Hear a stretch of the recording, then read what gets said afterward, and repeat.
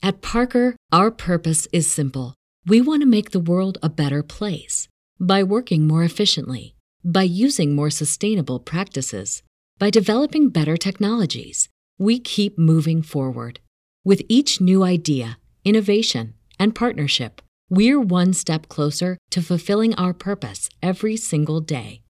To find out more, visit parker.com/purpose. Parker, engineering your success. Rewind the dynamite from the post-wrestling site. AEW, lighting up the fuse. Sit back and enjoy the bubbly as we hear from John and Wai-Ting. Where we're going, we don't need roads. And if the buck stops here, this thing might blow. Everything you hear are opinions of the show. And if you don't like it, go to the forums and let them know. Hello, welcome to Rewind to Dynamite. I am John Pollock, joined by Wai-Ting. How you doing, John? I'm doing swell. That's good. Okay, that's good. I'm ready for this stuff to end. I'm definitely hitting my limit now, dude. It's like you go in waves. Like you go through, man, this is such a strange change to your life. And then you kind of just get used to it and things are going fine. And then you hit other patches where it's like, oh my gosh.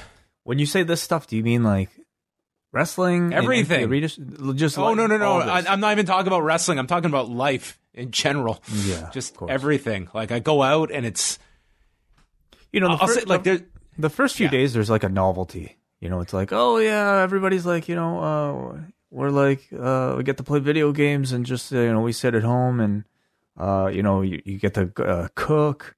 You might even develop like a new exercise routine, and that's kind of cool.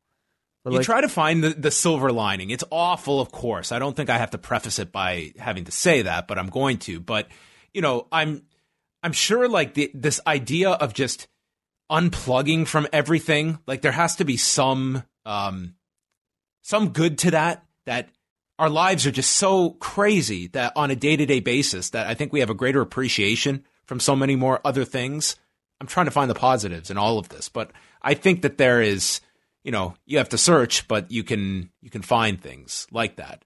Yeah, but inevitably, I mean, once people, especially I think with many people realizing at this point that this isn't going to be a temporary stop. We're not going to go back to work during Easter. At least I certainly don't hope we do. That Easter thing has been blown away. Like that is not happening. I think, so. If you haven't already kind of come to grips with it, many people, I think are kind of having to be faced with the reality of like this, having to get used to this for the next little bit. And certainly some people are in better positions than others. If you are without an income, if you're without work, if you are suffering from an illness yourself or know somebody who's suffering from an illness, these things are, I can't even imagine, the amount of stress that you might be under right now. It continues to be a period of adjustment for the entire world. Right before all of this stuff occurred, like the weekend before, I bought a bike and I got to pick it up today. I'm going to ride the hell out of this thing. Yeah, cool, man. As long as you're keeping your distance when you're out there, then enjoy. I'm gonna go ride my bike. It's a great time for bike riders. The weather's like pretty nice at this point of the year, and the cars are off the streets. There's very limited cars. I had to go pick this place up at a bike store and had to wait outside. Only one person is allowed in the entire shop at once. And, cool. Yeah. So anyway, be safe though, of course. Well, wear a helmet, please. I always wear a helmet. Yes. So that's all I have to say. How's powerlifting going? Good. I'm realizing though, like how much I think, it's not just about kind of reading up on the information, but it's like about so many other things too. Like you really need sleep in order to be in to exercise effectively. What's your sleep like these days? It's certainly spotty. Like my schedule is all just thrown out of order whenever we do these shows because it takes me pretty late into the night. And then no matter what, I always get up at like 7 something now to drive my fiance to work. And I get home, and if I need a few more hours of sleep, I'll try to catch it then after breakfast. And then, do some work from home, and then I'll pick her up. And then if it's a show night, I'll be recording. And then if I can fit some time into the gym, then I'll do that as well. But it's certainly just spotty. And today, certainly, it wasn't optimal. Oh, well, I'm sorry to hear that. I hope if there's anything I can do to help, just let me know. No, it just takes some engineering on my part. Well, let's get into first of all, just one final reminder: Thursday, 2 p.m. Eastern Time, we're going to be live with our special Cafe Grande hangout. We're going to be going live at youtube.com/postwrestling, and all of our proceeds from the YouTube super chats and from our limited edition post wrestling T-shirts that we had made up for Tampa are going to be going to two very worthy causes. Yeah, that's right. One of which will be the Sunnybrook Foundation, which is a local hospital here in Toronto, but they're also, I would say, one of the leading researchers for COVID-19 just study, really in general in the world right now. They are one of the teams who helped isolate the gene responsible for the COVID-19 virus. So in supporting them, we're not only just supporting a local hospital, which greatly needs everybody's help right now, but also hopefully putting some money towards research to actually, defeat this thing. As well, we're also going to be donating our proceeds to the New York Community Trust. And I believe this was, as many people know, New York is it's the epicenter of it might eventually, it might soon to be like, I don't know, maybe like a global epicenter at some point, but certainly in the U.S., it is the hardest hit city right now. So this is a fund that helps a number of nonprofits in New York. So yeah, all of our proceeds, meaning, if you buy this shirt for $25 will be going to these funds, as well as our super chats, which is the first time we've tried super chats. This will be free, a free Q&A, a free hangout for everybody, so anybody can join, and we will give priority to people who ask questions on super chats. And what that is basically you enter the chat room at youtube.com/postwrestling, and then there's like a little dollar sign there, and you could just choose like the amount that you choose to pledge can be as little as I think goes from maybe $1 or $2 all the way up to 10 or whatever you want. And your question will basically stay up in the chat room. And the more you pledge, I believe, the longer it stays up there. So I'm looking forward to trying all that out tomorrow. So I'm looking forward to it a lot. It should be entertaining show to have all of your questions in, and we'll be joined throughout the 2 hours by some select guests from the post-wrestling community who will be dropping by. And then just on top of that, our WrestleMania coverage this weekend. Saturday night, we'll be going live for all members of the Post Wrestling Cafe right after WrestleMania Night 1, and then doing the same format on Night 2, and that will be live for our Double Ice Cap and Espresso patrons, which is our usual pay-per-view format. So if you're a Cafe member, you can check out some of that stuff live, and of course, we'll be taking phone calls both nights discussing the, 16 matches that have currently been announced for this WrestleMania this weekend. So something like that, isn't it? Yeah. It's a lengthy amount. So lots of great stuff to look forward to coming up at postwrestling.com in the coming days. And do check out today's news update, a mammoth edition from our own Andrew Thompson as well. So let's take a look at some of those items. Florida Governor Ron DeSantis, who has come under quite a bit of criticism for, his what has been believed inadequate response to the entire pandemic in the state of Florida. On Thursday, they are going to be instituting a stay-at-home policy throughout the entire state. It goes into effect Thursday, and they said it will go for at least 30 days. Now, the follow-up to this would be how this is going to affect specifically WWE, because as we could see tonight, it looks as though AEW has already gotten out of the state. But for WWE, will this force them to change plans? And how much are they going to be enacting this stay-at-home policy? They are advising residents to stay indoors unless they're pursuing essential services or activities.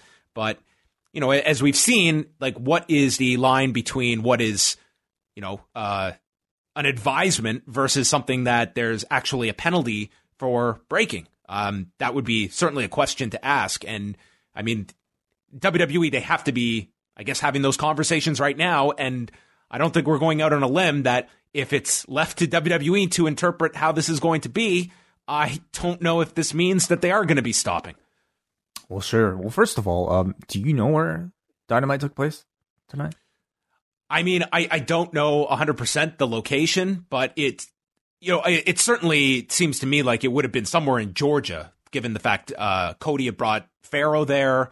They had mentioned QT Marshall's student was on the show there. I believe that was still the case when they were doing Daly's place. So, like, I was just curious if you knew for a fact that this was not in Florida.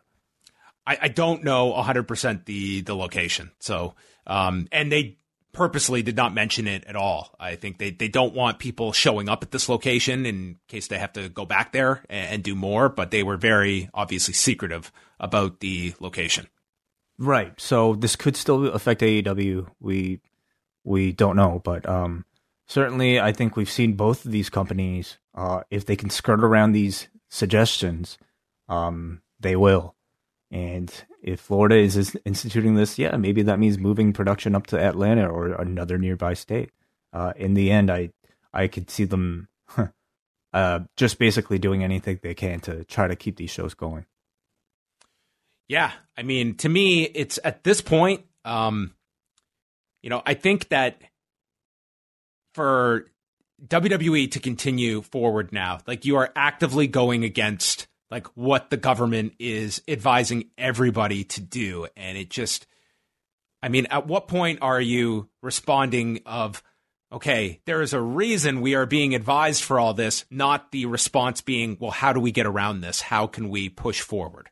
It gets pretty ridiculous at this point, I would say, if they're still trying to present shows at the Performance Center or having to now find a new location. It's kind of missing what the entire point of all of this is, that everybody is trying to do their little part to contain this to the best of their abilities so that, if I put myself at risk and somehow get infected with this, it's another ventilator that's necessary. It's another hospital bed that we are in such short supply of. I think it's just even the tests are in short supply. Exactly. Like that to me, the idea of we need tests for UFC fighters so that they can fight, like that is not a priority right now, so that you guys can go and do your fights at this point or do wrestling matches. Like that is not what this essential equipment and preventive measures are earmarked for. Yeah. I'm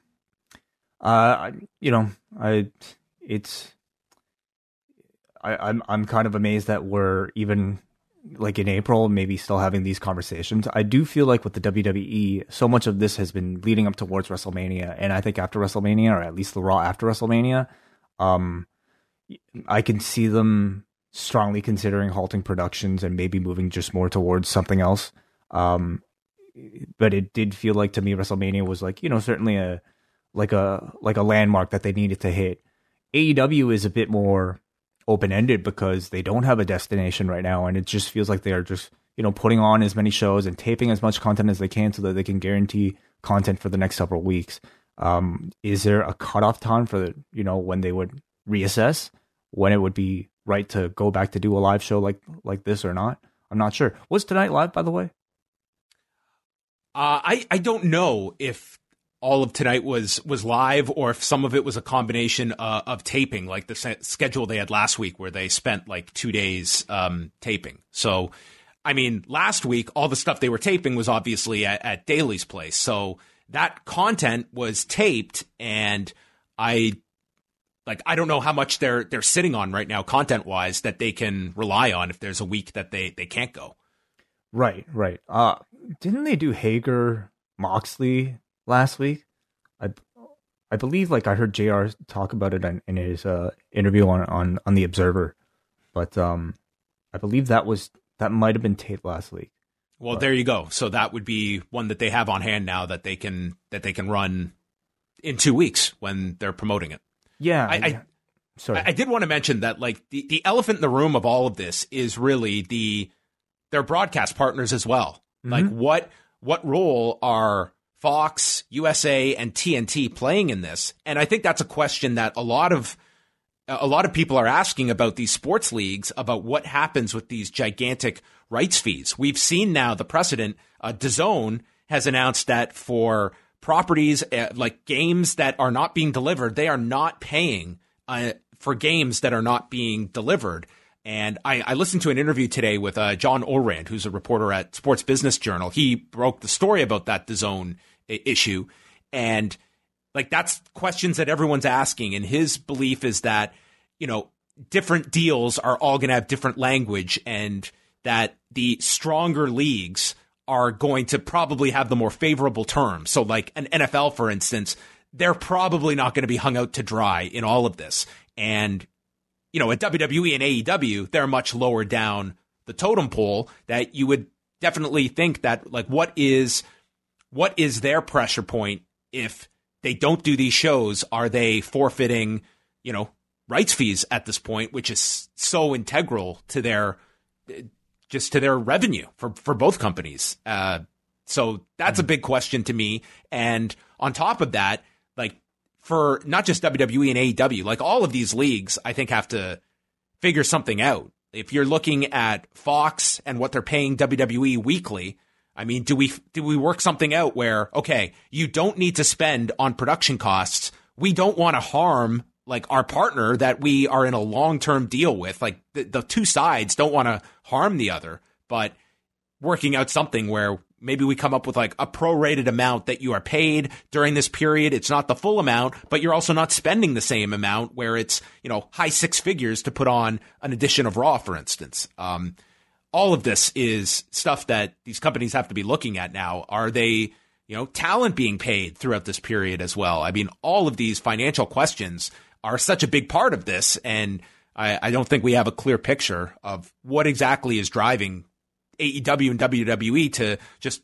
push forward through all of this. And, Bellator, for instance, like, they have canceled a lot, and you would think, like, they fall into this, like, they have that deal with DAZN. You would assume they are not getting paid for any of these canceled shows. Sure.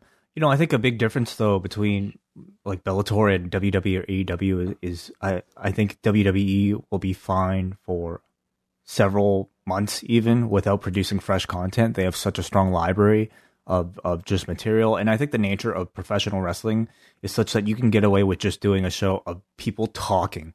At the very least, like, even if it was people talking through Skype, cutting promos on each other from their living rooms, like, you can make, it might not be a great 3 hours, but you can probably, like, gather a combination of some of that stuff coupled with, like, old footage into like a 3 hours that might satisfy, a TV network into paying you your usual whatever for that episode. I mean, with an actual sporting event like a Bellator event, that is going to be a bit tougher.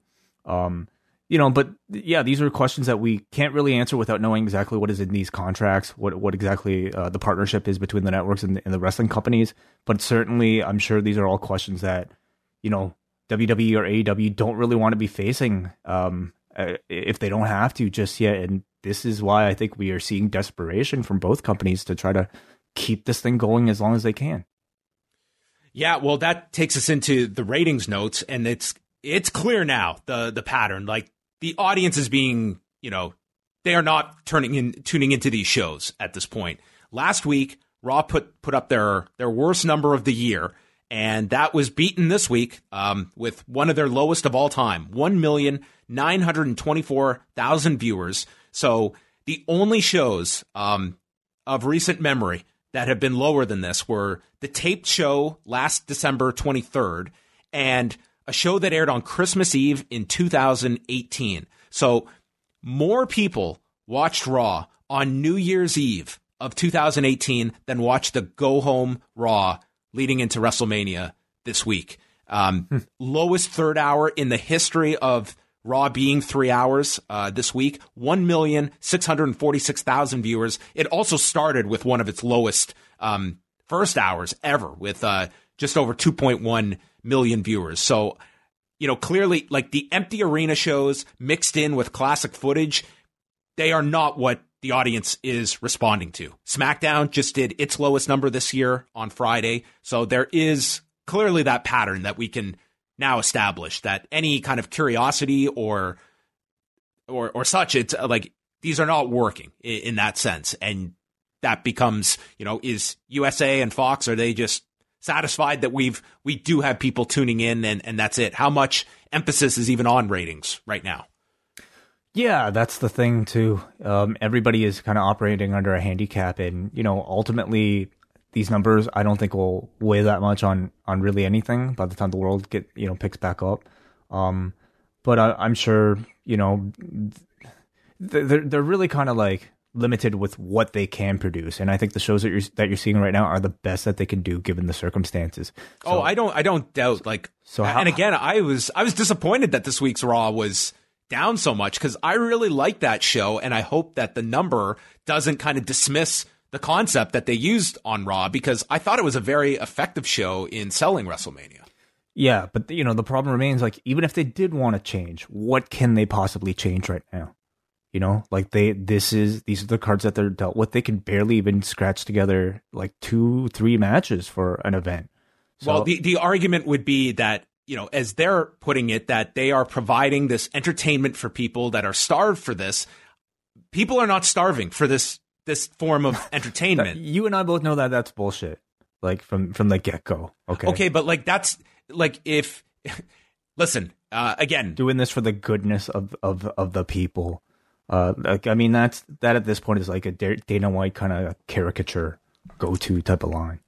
Well, it's just more pronounced out now that the public is telling you we are not, these are not the shows we want. I'm sure people would love a normal Raw. They don't want this version of Raw, and that's pretty clear cut at this point. And it just makes the argument less and less to be putting all of these people into these situations. And now that the talent is at home, I think that I'm very curious if for some reason they go ahead next week, like SmackDown would be the next one on the calendar to do. How much of this talent that goes home, that is probably that like has to be isolating themselves now, how intrigued are you to be looking at the prospect of going back to the Performance Center now, where it's starting to settle in? Oh yeah, I think those numbers are going to do. I'm not saying there's going to be like a mass exodus of talent that won't go, but I think the numbers there's going to be some. I feel that there will be definitely some that are, I did that once, I came away unscathed, I'm waiting it out. Absolutely. I think so.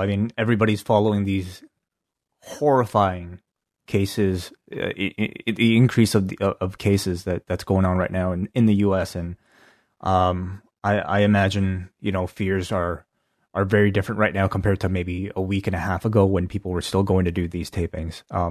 Nonetheless, though, I do feel like you'll have plenty of like roster members who are either in Florida or people that are more than happy to take the risk because they see it as their duty. So they have a lot of people on staff. They'll be able to come up with, like, if they had the opportunity to record, I feel like they'll be able to gather enough people. They'll have enough people, but it's just the amount that I think will be processing this a lot more without the cloud of the adrenaline that we always go through. We've got WrestleMania to do. We had all of these tapings where your head is just spinning, and now it's back to the real world and kind of sitting down and realizing the significance of this, being around family that's probably super concerned about the risk you have put yourself at. I just have seen in the last few days interviews with Becky Lynch, one with Seth Rollins. Like, you can see, like, they're being obviously company people, but you can see the trepidation that they have just, about concerns that they have. And I'm sure that's pretty widespread at the moment, even for ones that may reluctantly go through it. This is a big ask of your talent that has just gone through quite enormous measures to make sure this WrestleMania show happened. And the crew as well. And the crew that is there all day that were heavily relied upon. It's a lot of people that were asked to me a maximum amount that they provided. And I think it takes a lot to have to now go back and say, we're doing it again. So anyway, that was the Raw number. Dark Side of the Ring. This was episode 2 this week, The Life and Crimes of New Jack. Last week, the Benoit episode, it had 320,000 viewers, by far the biggest in the history of that franchise. This week, they did 224,000 viewers, still above most of the episodes they did in season 1. But definitely, I thought New Jack was going to have a lot less interest than Chris Benoit. If you tell me that, like, 200,000 people tuned into a documentary about New Jack, I'd be floored.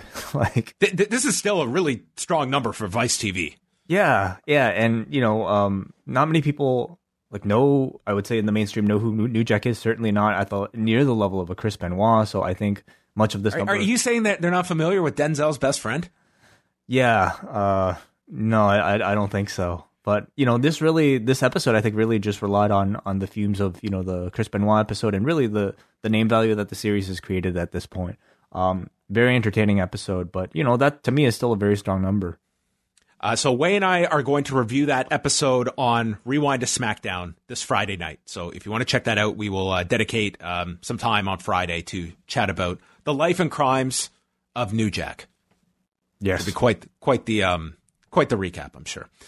Okay, Tuesday, man, this feels like a week ago this happened. WWE and Fox announced a deal for WrestleMania, where WrestleMania is going to be available both nights this weekend on the Fox Sports and Fox Now apps for $59.99.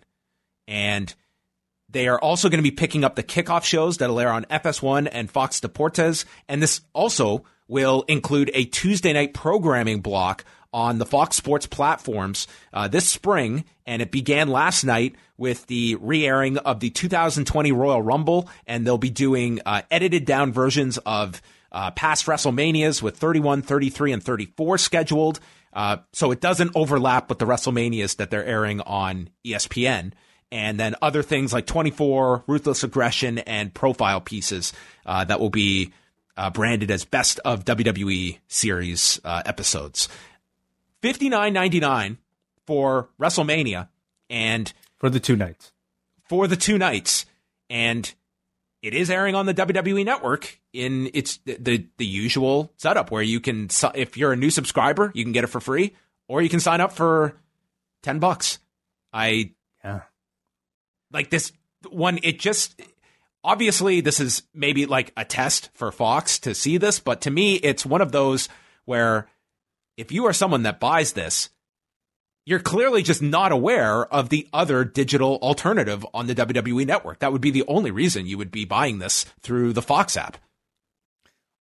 Or you're just an idiot, which is, I mean, it's not all that different from, I guess it's people, they're relying similar to like Fight TV when they've offered New Japan pay-per-views, when you could get New Japan World.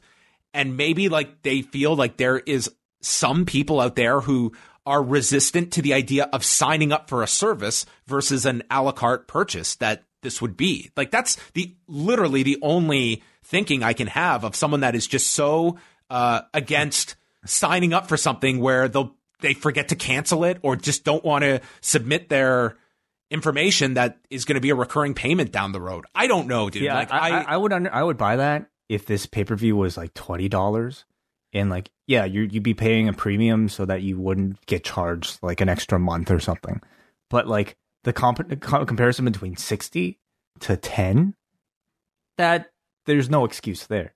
You probably, if you're going to pay for this thing at $60, you probably just hate money. You probably have a lot of it that you really don't need.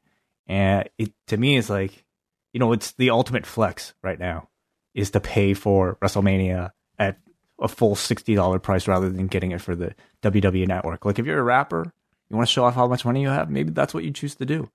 But I don't see really this as anything more as maybe a bit of a formality to kind of like dip their feet in the water with like a potential deal with Fox. It's not like they could do this with, what's the next show? Like Money in the Bank. Money in the Bank. I mean, you can't really, the time to enter into the market if you're going to do something like this is WrestleMania. And certainly the timing was not optimal. I feel like if they had this deal a month or two ago, I think you would be talking about a WrestleMania that wouldn't be taking place on the WWE Network. But because the last minute, makings of this particular deal, they had already announced the network thing. It really is just a mess all around. And, we'll see how they do. Because I do feel like, John, there are a lot of people out there who will actually buy this thing at $60 just because I don't know why. But yeah. Like, as we've explained on the show in the past, like you understand why there are people who still buy on traditional pay-per-view. Like they may not have the internet capabilities that will support a streaming pay-per-view. And, they want, this is not that. This is a digital alternative to the WWE Network that just costs significantly more. Like sign up for an email address and you can get this for free. Like that is the hurdle for the WWE Network to get Mania for free for both nights. Yeah. Yeah. So, you would figure they would at least throw some bonus stuff in there. Like, what could they put in there? Rob Gronkowski commentary solo with Steve McMichael and Pepe. Okay. Well, there you go. If you know anybody, I don't think there is literally one listener of ours that will be buying it on the Fox app. But anyway, I think it's more so interesting to see, does this lead to more? Because now you're seeing a deal with ESPN for those WrestleManias that have done good numbers. This past Sunday's was down from last week's, but in this climate, I think a decent number. And now they're doing this with Fox. And what is the ultimate play that they make? And more importantly, is that if there is, whether it's ESPN or Fox that makes that big offer, do we actually see pay-per-views moved from the network? And this is what we're looking at for pay-per-views.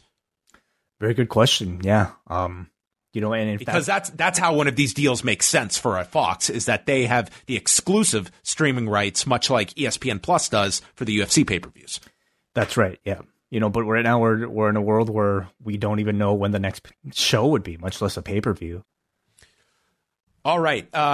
John Jones, he has entered into a plea agreement. He will plead guilty to driving while intoxicated, while his other 3 charges will be dropped.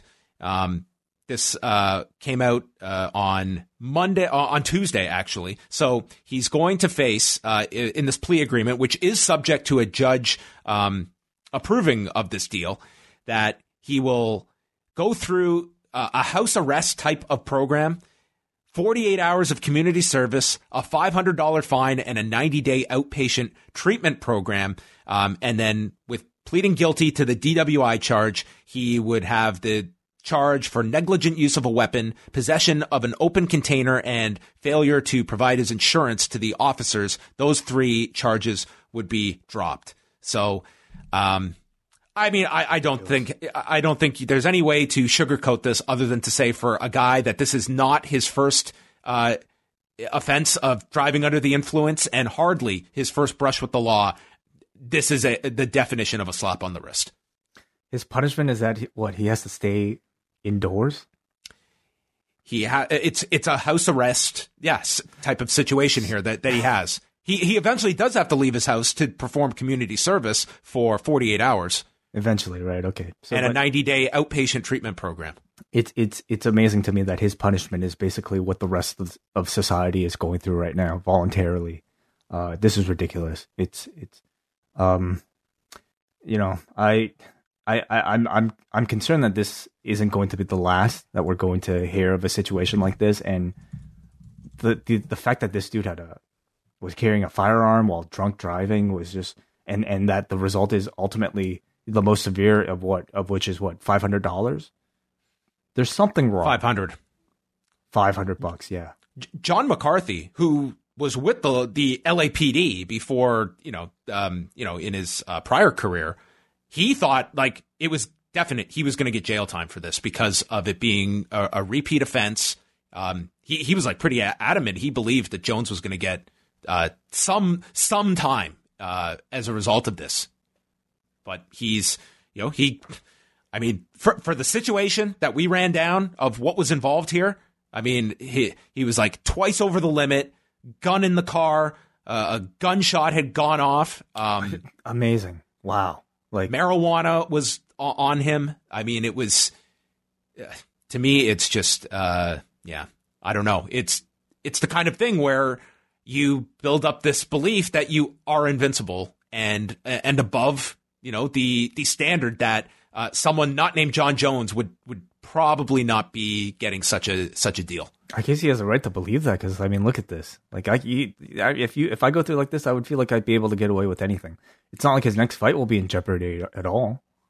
Nothing. No. Especially UFC this year with look at how pressed they are to put on these pay-per-views. They're going to take a moral stance with John Jones and put the individual in front of the commodity.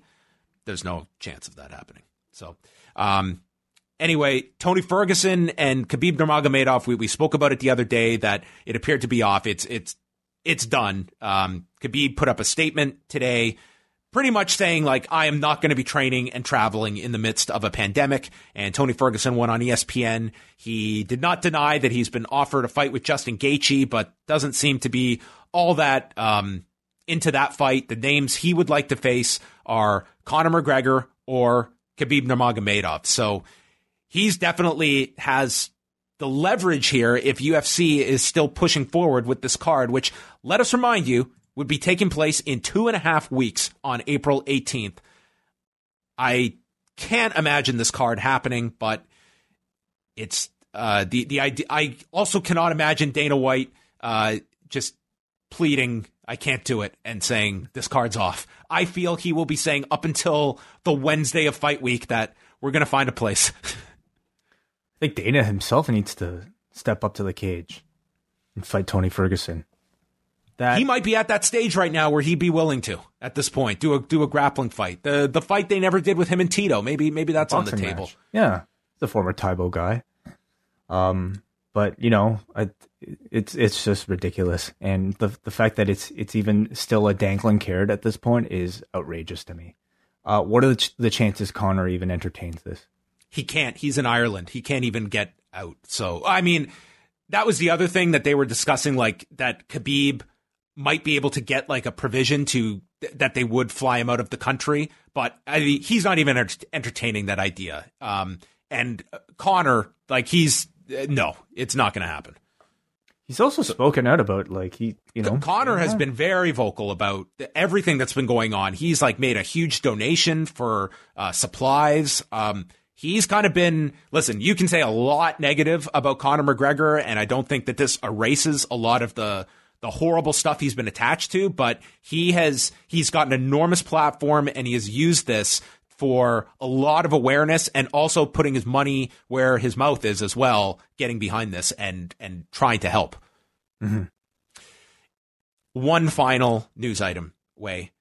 Can you provide us an update on what is going on with Hana Kimura on Terrace House? Oh my. I didn't know you were going to ask me about this. So, Hana Kimura, as many people know, is on the latest season of Terrace House. And before I proceed, I want to make mention that Terrace House is typically divided in like parts. And this particular season, right now, in Japan, is on its 4th part. So we're in like the 4th portion of the season. In the US, they are only up to part 2 right now. Part 3 is scheduled to be released next week on the 7th. So in about 6 days, you'll find that on American or Canadian Netflix. So I'm about to get into some spoilers if you consider this spoilers.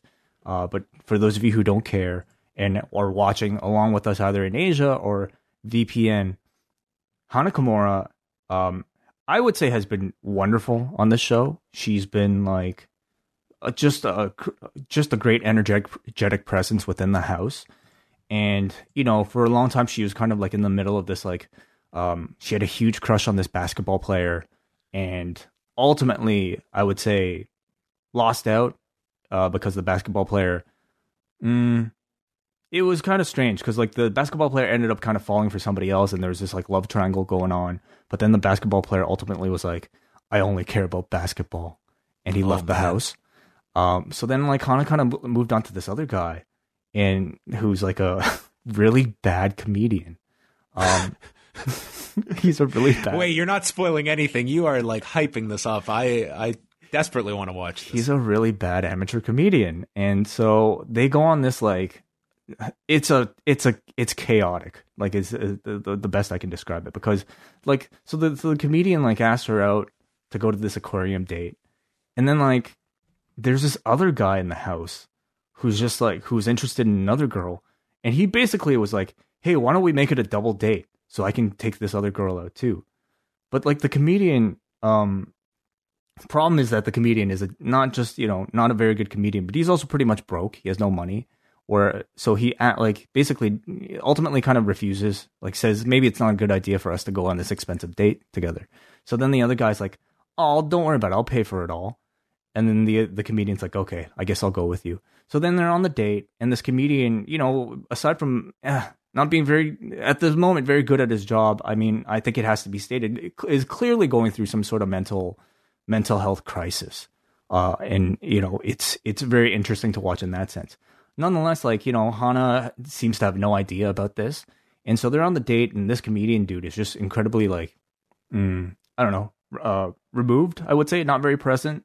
And Hana, what she does notice, though, is the fact that he's not paying for anything. And so ultimately, they come back from the house, and she is completely turned off from this guy because she thinks he's a cheapskate and he's a freeloader.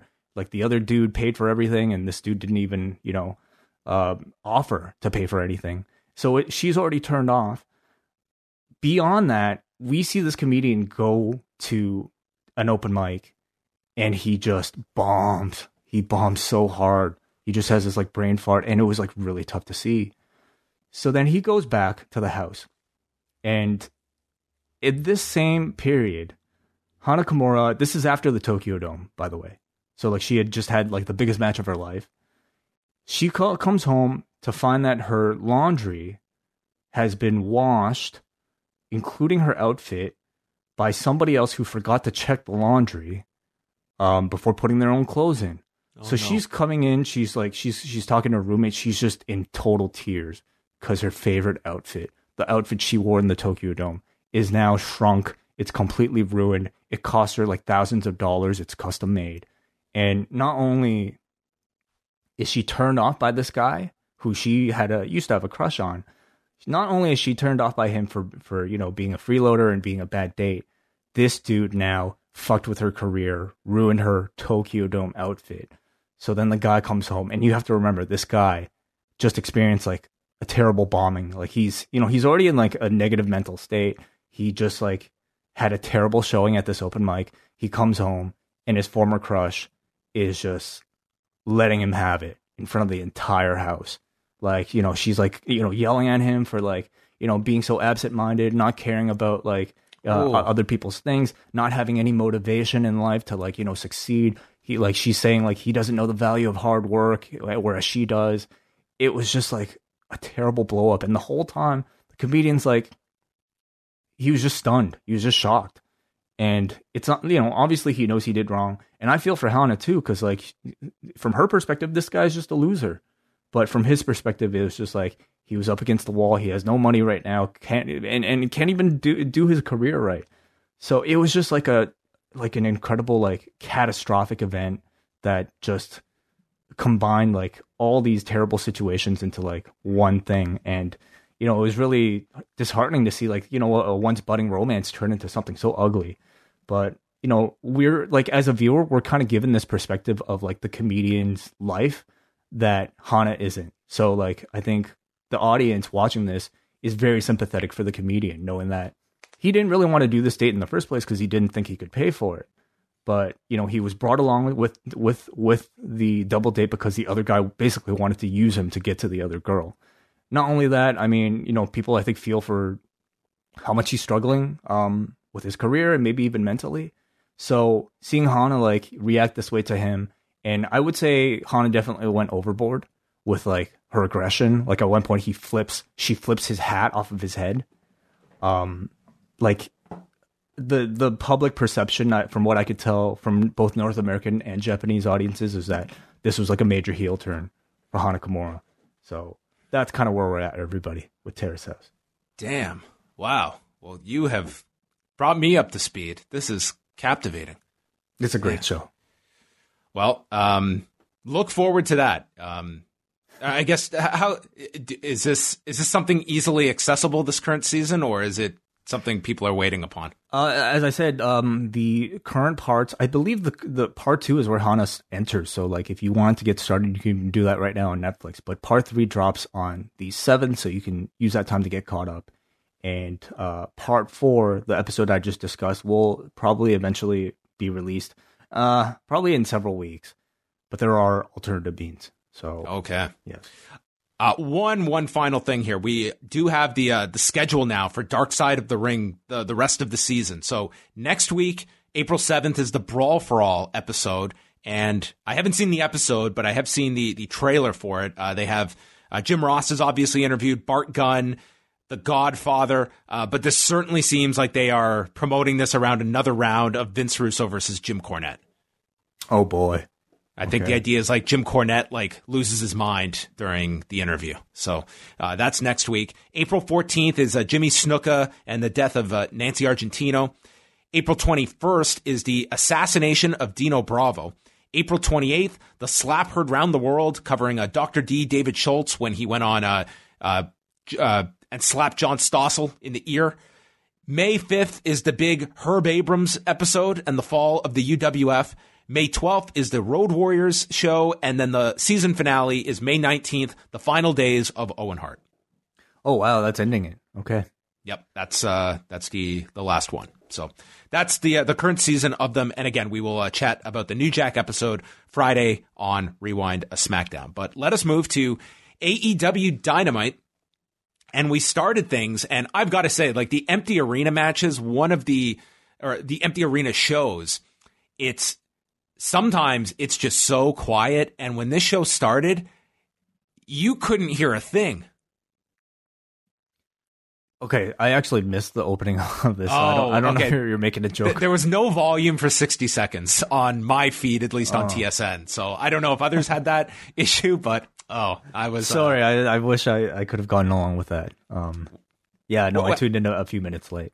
Okay, so we did get audio like a minute into this, but Cody's trying to interview Pharaoh, and I couldn't hear.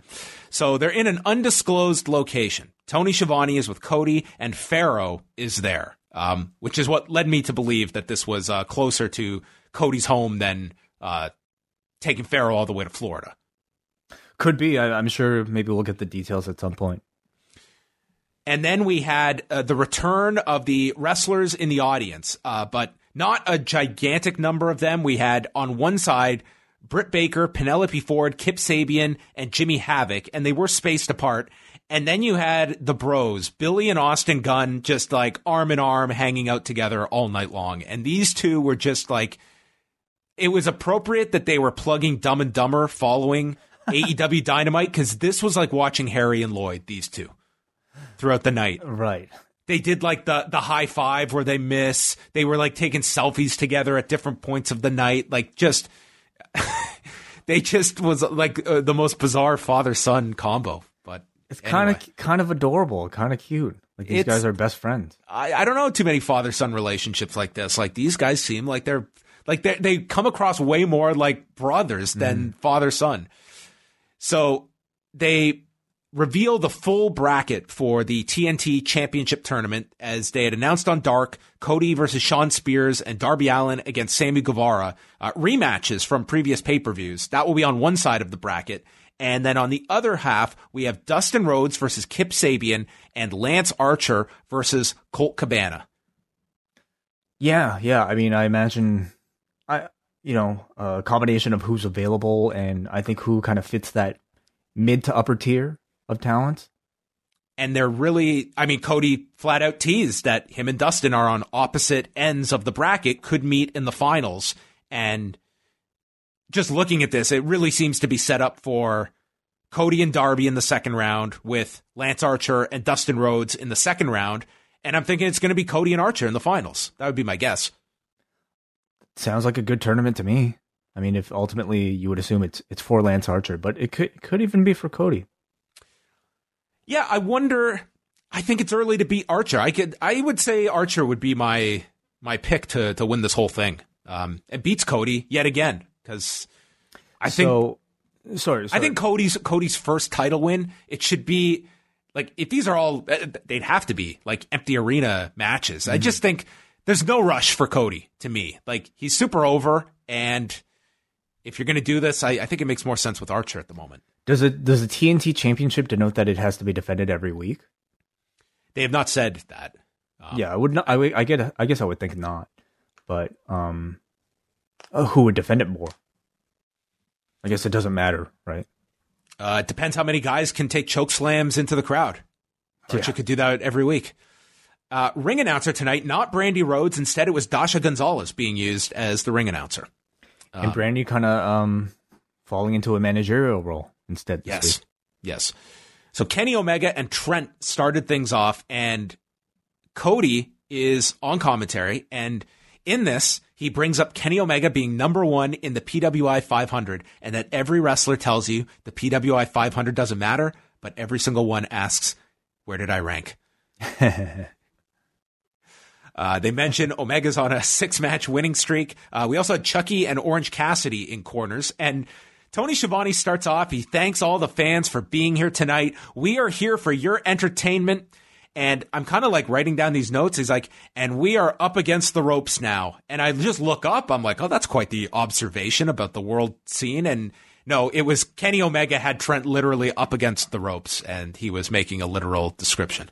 You thought he was being poetic. I thought he was, like, about, this is starting to get a little uncomfortable. But Tony Schiavone giving like a big pep talk, like in the locker room, I think would be great. This is the greatest match of your lifetimes. This will be the biggest thing you guys will ever do. This is the greatest night in the history of our sport. Yes. And you know what? One day we're going to return to pay-per-view, and it's going to be bigger than the greatest pay-per-view of all time, World War III, 1995. Out now and rewind away this week. We chatted for over 2.5 hours about this show. I have no idea how. I didn't either, but I looked down at the end. I was like, that was really long that we spent on World War III. We went heavy into WCW 1995. Because we haven't been able to talk about WCW in such a long time that I think we have to get so much out of our system. It was kind of like a recap of like the first 3 months of Nitro. So anyway, that's up there for patrons if you want to check that out. Trent attacks Omega's hand. Omega then lifts him off the apron for this deadlift German onto the floor. And Trent comes back, and there's this giant steel post that, deserved a payoff by the end of this night because the steel post had a lot of spots to remember. Trent took a power bomb into this steel post. He fights back, hits the sliding German off the rope to Omega.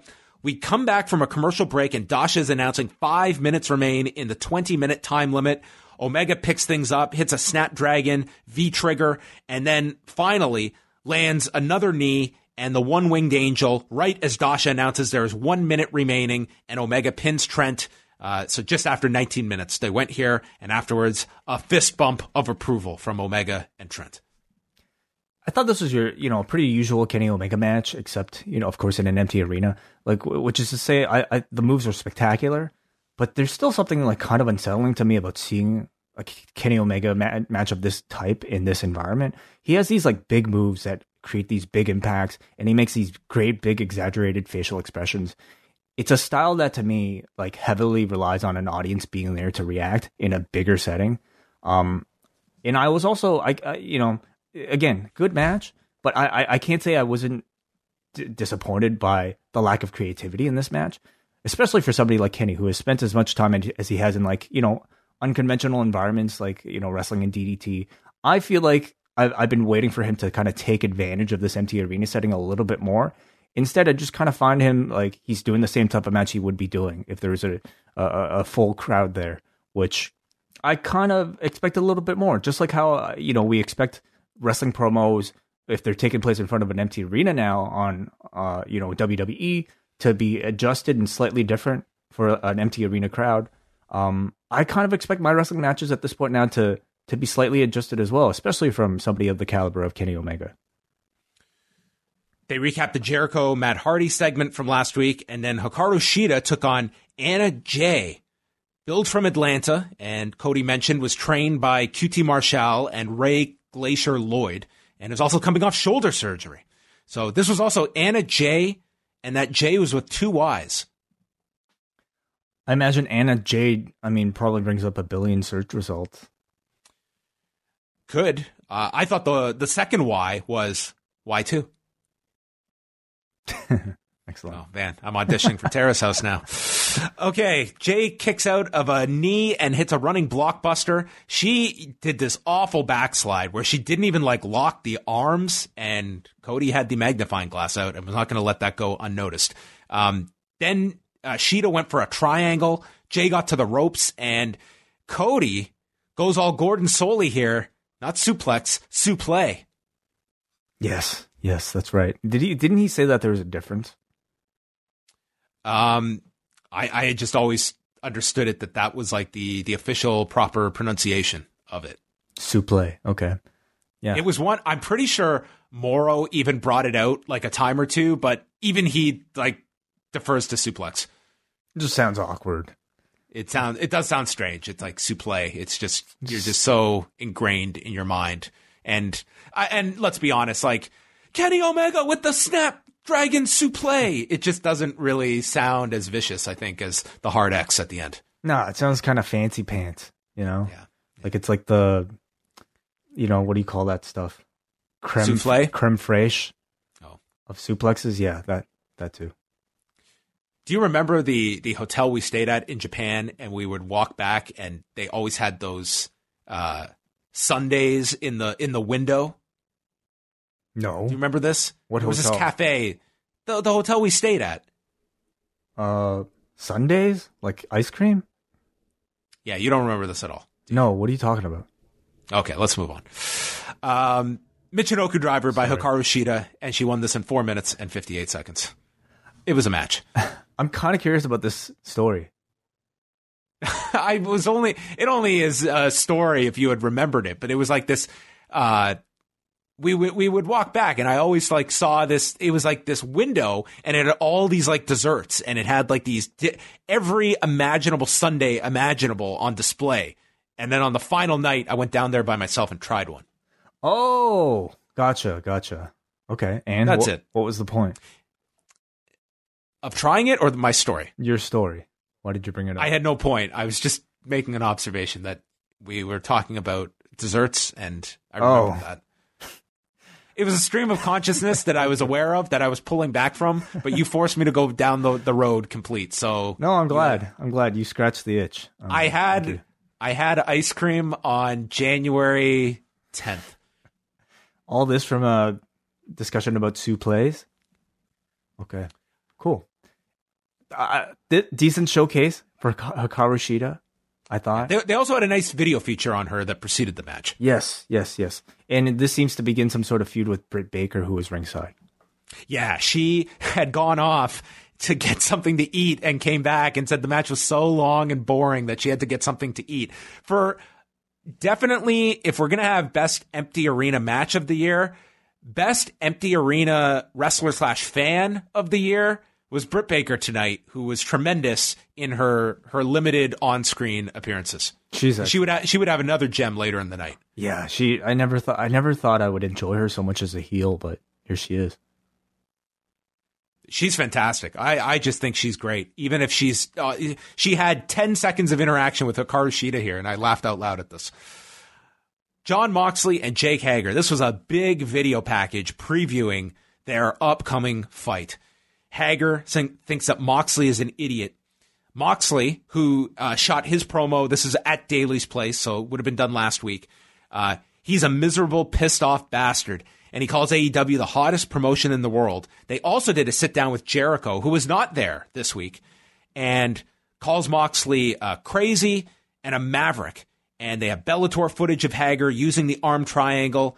Hager says that he doesn't have the same aggression that he possesses. He's undefeated in MMA. Jericho notes that I have a rematch with Jon Moxley, but I'm not using it right now. I want Hager to win the title because they're united as the inner circle. Moxley says that everyone has a weakness. He's going to find that weakness of Hager's, and in 2 weeks, they're going to have an empty arena, no-holds-barred match for the AEW title. So that will be on April 15th. He also said he knew Hager really well because the two of them have ridden the roads together, listening to the Jerky Boys. which is a car ride that I would jump out of the window from after about 10 minutes. Maybe we'll just get some like Jerky Boys references in the middle of the match. Yeah, maybe there's going to be a prank call telling Jake Hager, actually, it's in 3 weeks. And they'll get him to do something. Yeah, good video. Like, I mean, videos like this, I just help tell the story and also just make the match feel bigger than it will be if you just went at it cold. Yeah, I like the video. Built up the match well, and they gave you a reasonable doubt in your mind if like Hager could win this match, and you've got Jericho's support behind Hager, and it's a big match for Jake Hager to have a standout match with Moxley. At this point, Cody tags out, and Colt Cabana is with Tony Schiavone for the second half of the show. What did you feel about Cody this week versus last week? And conversely, Cabana. I like Cody. I think he brings, he definitely wants to show off his historical knowledge. And I can't say I dislike it. I think he brings a seriousness to the broadcast that, unfortunately, I didn't feel the same way about with Colt. I think Colt to me just has like such a jokey vibe to him. It's fun for a certain type of match, but like with AEW and, especially with like a gimmick like the Dark Order, you really need somebody with like a more kind of serious, credible voice in order to like actually get me scared of them. Like Colt kind of talking about the Dark Order was more like, hey, look at these idiots, like it. I didn't think it fit as well. We had another tape promo from Jake Roberts, which, again, it was notable, at least tonight on the broadcast. No Jake Roberts, no Tully Blanchard as well in the main event. So, I mean, that seems obvious that they, especially after that first week, have, limited who's traveling. Like, it's a skeleton crew that they're utilizing at the moment. But he tapes the promo. He says Archer's about to destroy whatever they have cooked up for him. Lance Archer is pissed, and they're delaying the inevitable. He tells Cody to stop, and maybe he's being smart and being afraid, or his better half is telling him not to go because he's pretty sure that Brandy wears the pants. Yeah. Yep. That was it. Lance Archer, Marco Stunt. Archer comes out. We should mention Marco Stunt lost his grandmother this week.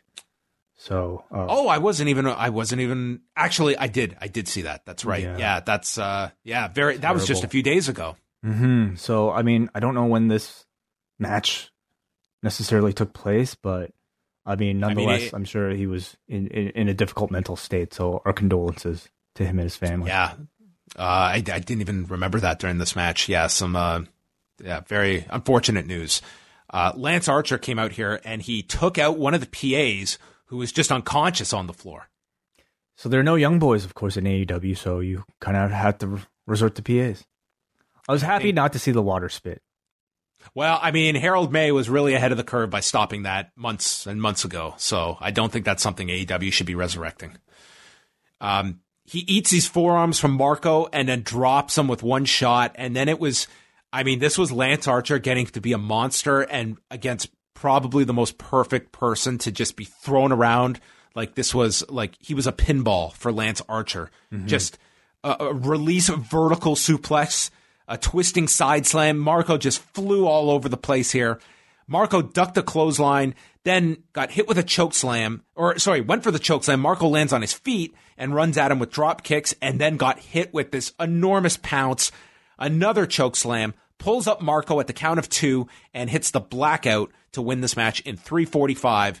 Afterwards, though, he takes Marco to the edge of the apron and he lifts up Marco and choke slams him over the guardrail to land on the Gunn brothers and Orange Cassidy. And I will just say, watching the replay, Orange Cassidy saved Marco here because he was coming straight down to the floor. Oh my God, looked like a rough landing for everybody. I mean, Cassidy at least got some kind of a grip on him, but at least this was on Montez Ford. But this was rough. It was, yeah. But as a debut for Lance Archer, he couldn't have asked for a better opponent. Stunt was like really the perfect choice for any giant, but especially somebody the size of Archer. Who is he the tallest guy? Is he taller than Wardlow or? I don't think he's taller than Luchasaurus. Oh yeah, okay, never mind then. But Stunt I thought was. But you know what? I thought even if like Luchasaurus wasn't here, this was so smart to not have Luchasaurus there for that exact reason. Sure. Like I don't want to see these two look eye to eye, and just take away like Lance looked 8 feet taller next to Marco Stunt than what he is. Now, this was a very entertaining squash, and it's a type of match that I think would work with an audience or without an audience. He looked great here, and I guess you were right last week that there is no EBD claw now. He's doing a chokeslam. Yeah, he's just. I guess they're just utilizing this at least for this match they did. So next week it's him and Colt Cabana, and Cabana was just making that I am a serious threat for Lance Archer. Like he was calling out that probably everyone thinks that Lance is going to run through him, but he will use his comedy and whatever else he has to use to beat Lance Archer, which I don't know what his prospects are going to be of that. Well, if you make somebody laugh, they're not as focused. I don't know. Maybe he's going to have a deck of cards and he's going to draw 22. I thought that's where Jake was going to go with his promo. He's like all talking about casino things.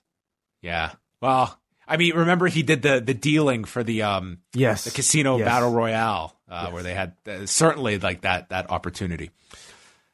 Brody Lee and the Dark Order have this pre-recorded scene where there's a static screen in the background. Brody Lee is all dressed up, and he's addressing the minions that are seated at the table. He says he was once lost and downtrodden and beaten down. Now he is the exalted one. And they go to call him Mr. Lee, and he said, it's Mr. fucking Brody. And he breaks a glass against the wall as they failed to say we are one the proper way.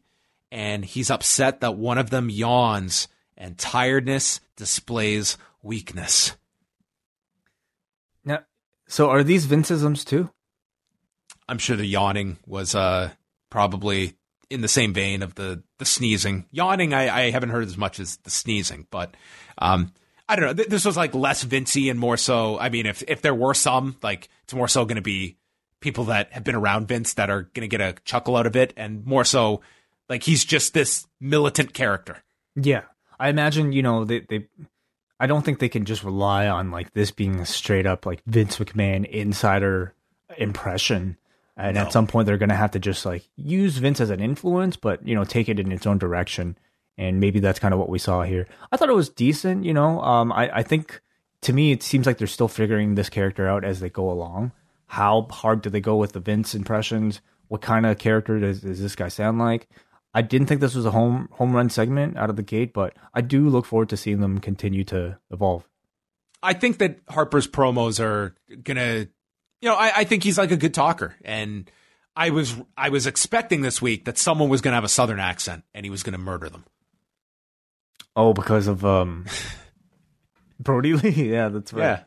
Yeah, but they didn't do that. So Dustin Rhodes and QT Marshall. This is the debut of, what are they? The Nightmare. The Natural Nightmares. The Natural Nightmares or something like that. They had a name. So they came out, they had Brandy with them, and they were taking on 8 and 9 of the Dark Order, the Minions. I like that. I like that they're known as numbers. Number 8 and number 9. Well, who are 1 and 6, I guess? Okay, so it's the Smash Brothers, Brody Lee. Brody Lee, the Exalted One is number 1. So then John Silver and Alex Reynolds, 5. Uno and Grayson, that would be 5. So yeah, who are 6 and 7? 6 and 7. Aware? Who's that heavy guy in all the motivational videos? Is he in this? Oh, okay. You would assume that's 6 or 7, and then you have the speaker. So that would be 7, and this is 8 and 9. 8 and 9. Okay. This did lead to Colt asking Tony, "Do you know why 6 is afraid of 7?" And I'm ready for the punchline, and instead he gives this long, drawn-out answer instead. And I don't think Tony probably even knew the original 7, 8, 9 joke. Yes. Yep. No, this is kind of what I mean. It's like it's hilarious. In fairness, how do you even call this seriously? Like, I don't know. It's like it's Dustin Rhodes and QT Marshall against 8 and 9. Then why? And that's all they have to. But why do the gimmick at all? I'm not a big fan of these, like the Putty Patrol here. I'm still thinking like the number 1 and 2 and 3 are still, in the infancy stages of trying to get over. But I would hate to be 1 or 2. That'd be the worst. Yeah. So did I miss like a backstage skit or something? And why are Dustin and QT Marshall a tag team now? I mean, they've been kind of linked through this whole nightmare thing. Like they've been teaming on Dark, haven't they? Oh, have they? I don't think so. Yeah. Okay. Hey, did you notice? The wrestlers chanted, "You still got it" at Dustin at the beginning. That's funny. Was it a smaller ring this week? Sorry, say that again. Was it a smaller ring this week? I don't know. I mean, it's smaller. It's difficult to tell, but I don't know. Maybe I'm just used to like watching WWE because it certainly didn't look like 20 by 20. I don't know what AEW usually uses, but I was just curious if you noticed. Well, I imagine like if they were at, another, like they may have just been using a gym that like had a ring that they could, just put their branding over. So it might not have been like typical sized ring that they're used to using. That's possible. This one went, QT made a comeback here after 8 and 9 briefly had him in the corner. Dustin came in, power slam, senton off the apron, and then they used a double team flapjack to get the win in 4 minutes and 12 seconds.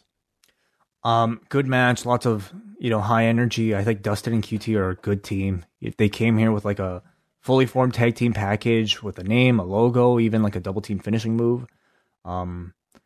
So I'm actually looking at some photos of QT Marshall's wrestling school, and they've got like a green field. Well, that's when I was watching it, like you can see, that's where they shot so many of those road twos there that if you were going to do it in Georgia, that would be the location, wouldn't it? Yeah, you would think so. So yeah, I wonder.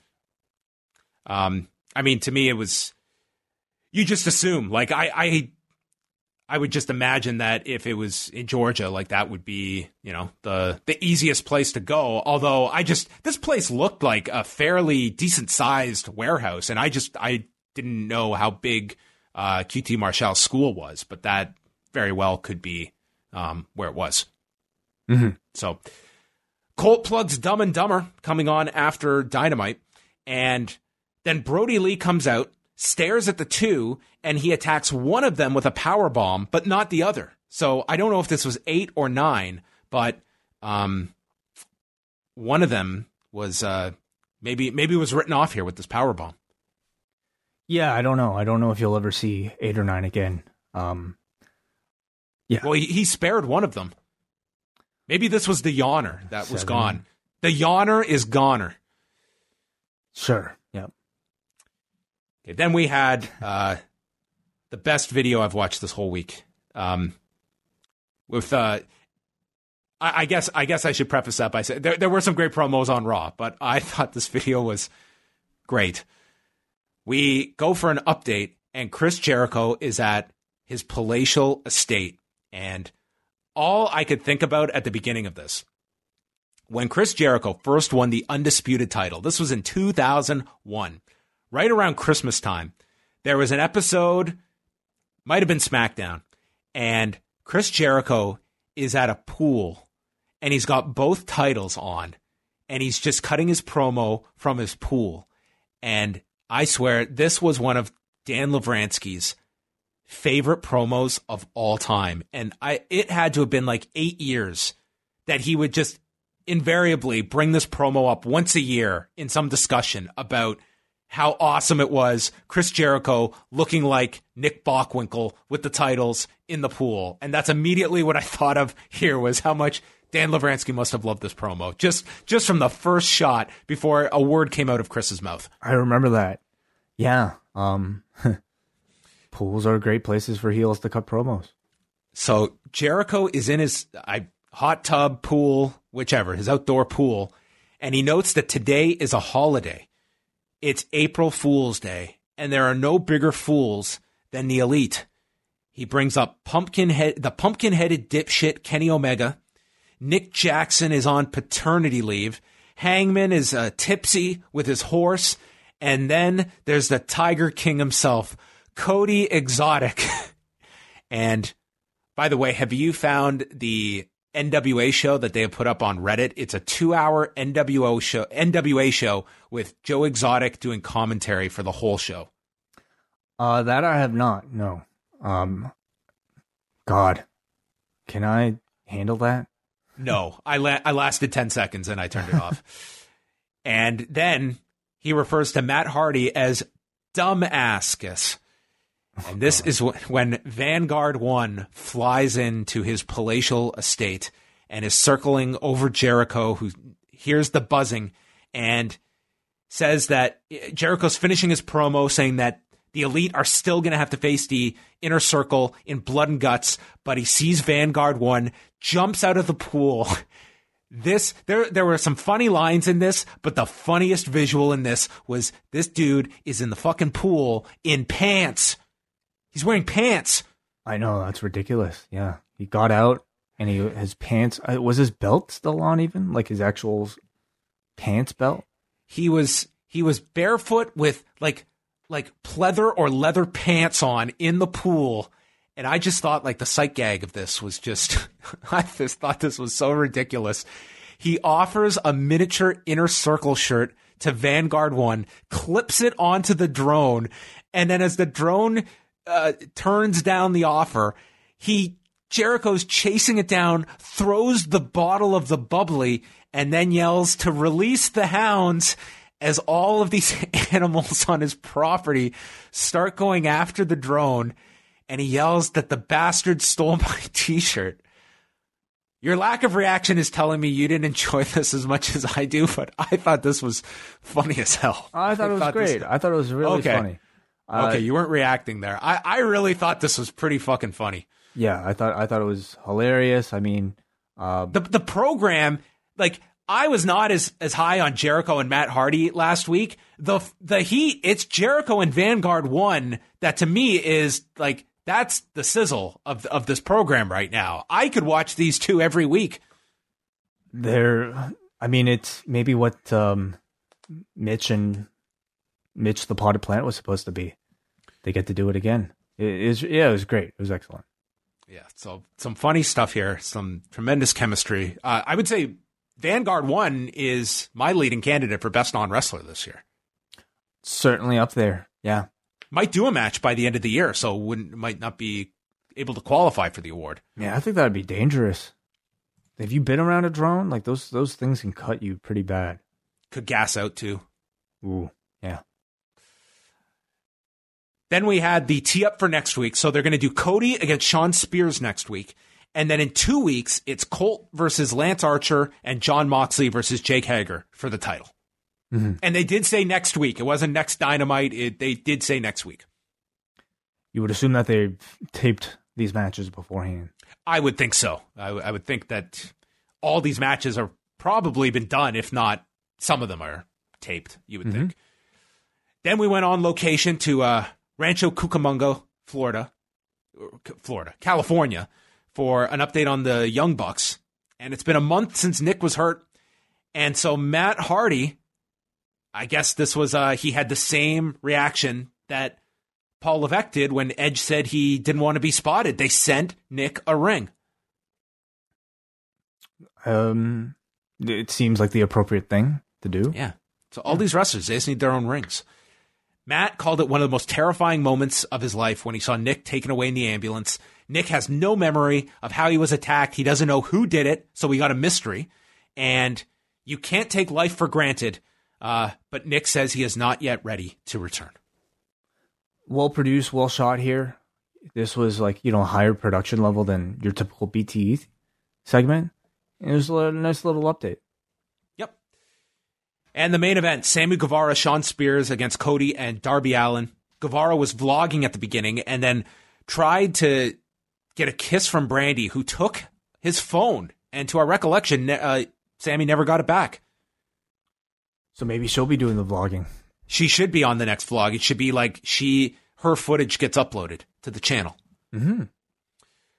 They beat down on Darby for a while. He gets run into the guardrail, and then Sammy and Spears start making bets about how long they can hold Darby in the air with delayed vertical suplexes. They're just throwing money onto the mat, which, I mean, at this time period, they are encouraging like only like credit cards and debit, like non-money at this point, wouldn't you say? Yeah. I mean, it's kind of tough to bet with PayPal, but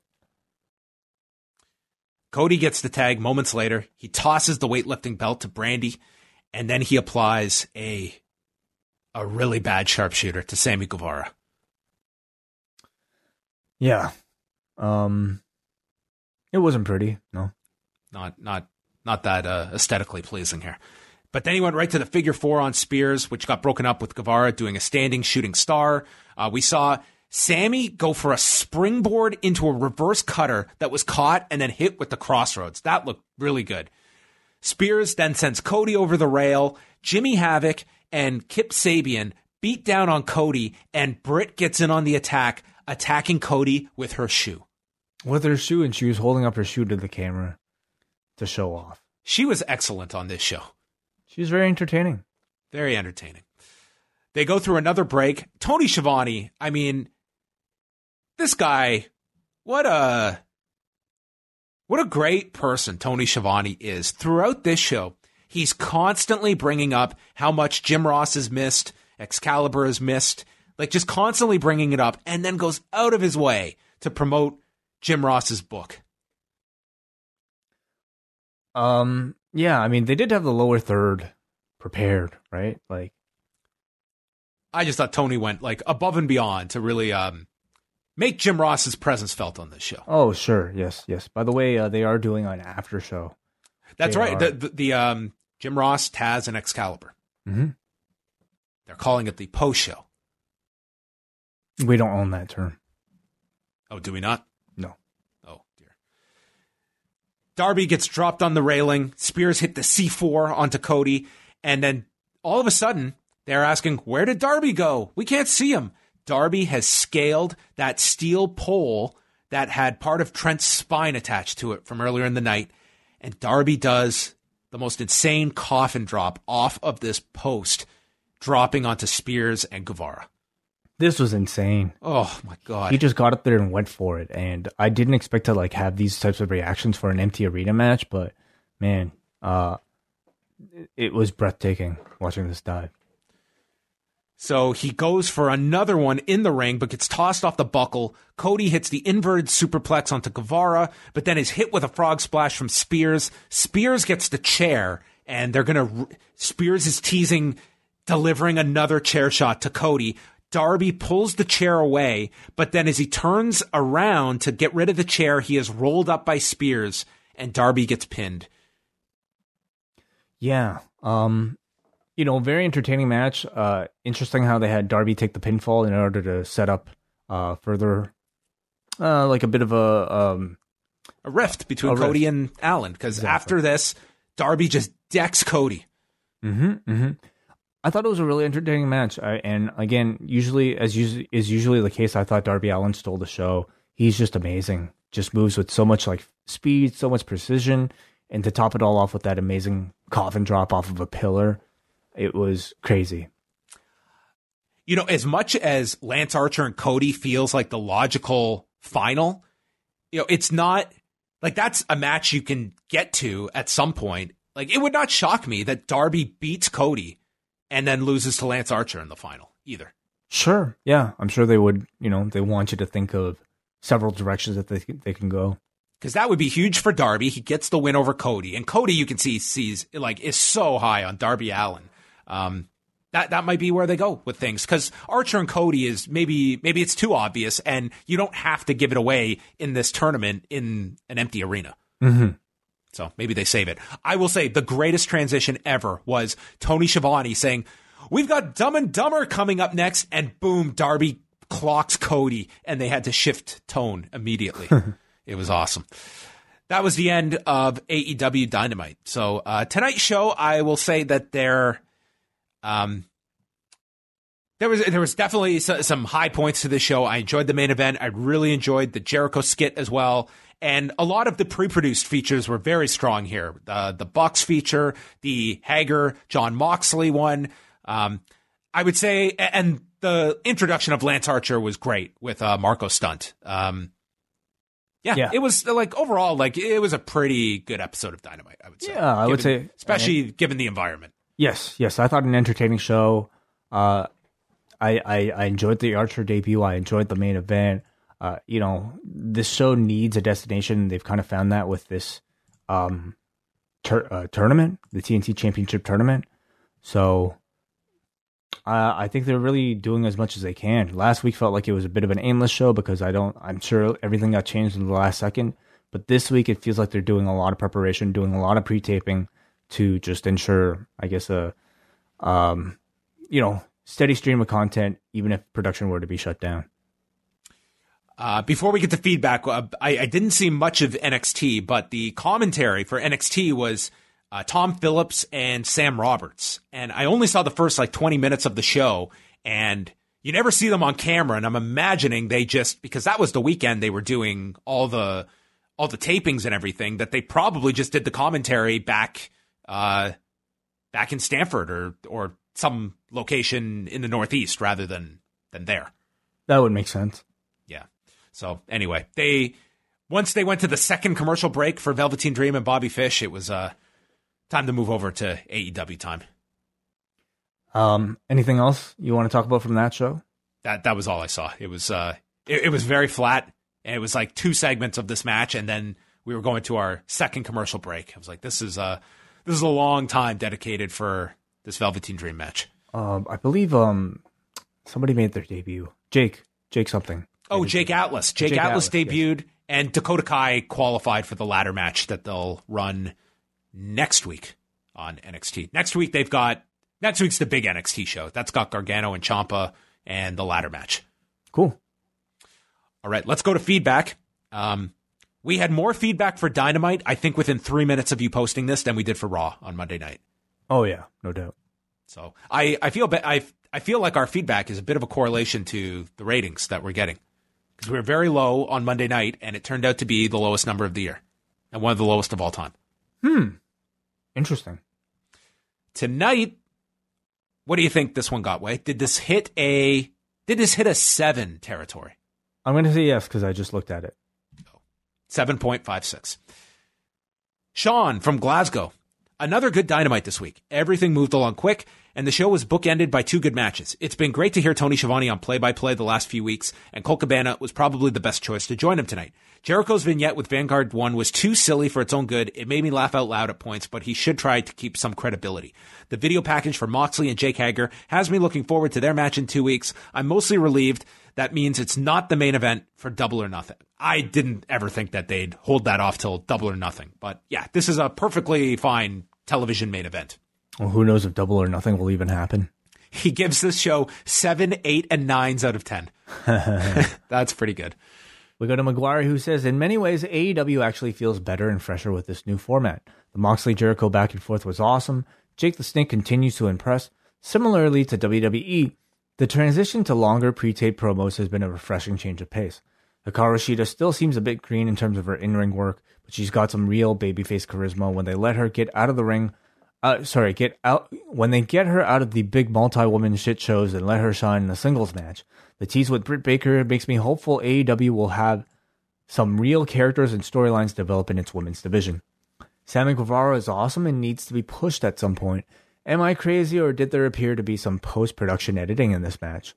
It briefly went blurry right before the first commercial during the Lope Suicida spot, and Colt Cabana even mentioned the first one didn't work, but the second one sure did on commentary. For what these shows are, AEW makes the most out of it. 8 out of 10. Yeah, I don't know for sure, but I would imagine this was like last week where there was probably some taped content on the show. Last week it was like we know that the Darby Allin Kip Sabian match was taped, and that final segment with Jericho and Matt Hardy was taped. You would think they're probably doing something similar. That would be my guess. Mm-hmm. Without having to like wait for the sky to turn dark this time. That's right. There are benefits to having a roof. Andrew from Cape Breton. AEW seems to know how to do these shows better, which seems to be the trend for the past number of weeks. I'm guessing they taped numerous episodes on that set tonight, which had a nice ambience to it with the bright lights by the entrance, contrasted with how dim the ringside area was. Lots of good stuff tonight, but one highlight was Lance Archer and Marco Stunt. Marco has become the modern-day Spike Dudley, and this was one of the best squash matches I've seen since Braun Strowman got over the first time around. The Murder Hawk monster name is a bit of a mouthful, though. I also like the stuff with Brody Lee. I like them using Vince-isms in real life. If you want to have a character that is supposed to be this megalomaniac who has weird quirks and wants to bend reality to suit him, Vince McMahon is the perfect person to parody. It's not AEW's fault that Vince is insane. Anyway, great show. 7 out of 10. We get Jake from the Windy City who says, overall, this wasn't the best episode of Dynamite without an audience, but it felt much livelier than last week with a few more people at ringside. They did a decent job of setting up future matches in upcoming weeks, and it felt like all the major story points got touched in a way that advanced the story. A very interesting end to the show, probably forecasting an eventual match in the TNT Championship Tournament. I like the idea of babyfaces not always getting along, and Cody and Darby did a nice job of selling their uneasy partnership at the start, and it paid off with the ending. The match itself felt overly long, but I think they were in a rough spot when it comes to available talent. 6 out of 10. Seems like this episode is taking place at the Nightmare Factory in Georgia. The yellow pole, ceiling, lights, and turf markings line up with what was being shown tonight on TV.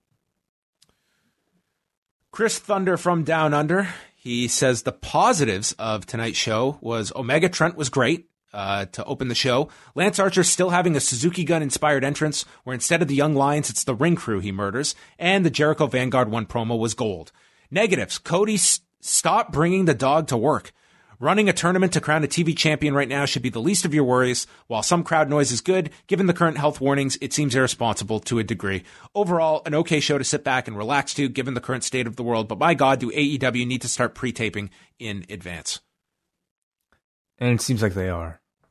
Yeah, it does seem so. And I mean, I will say this about like the people ringside, like I think definitely in the main event you were over 10, but I think throughout most of the show, like the numbers seem pretty low, like right around like what would have been 10. It was certainly not like a few weeks ago where they had so many people out there and older individuals as well that made it to me kind of a tougher. Like they are operating with a much lower number of people.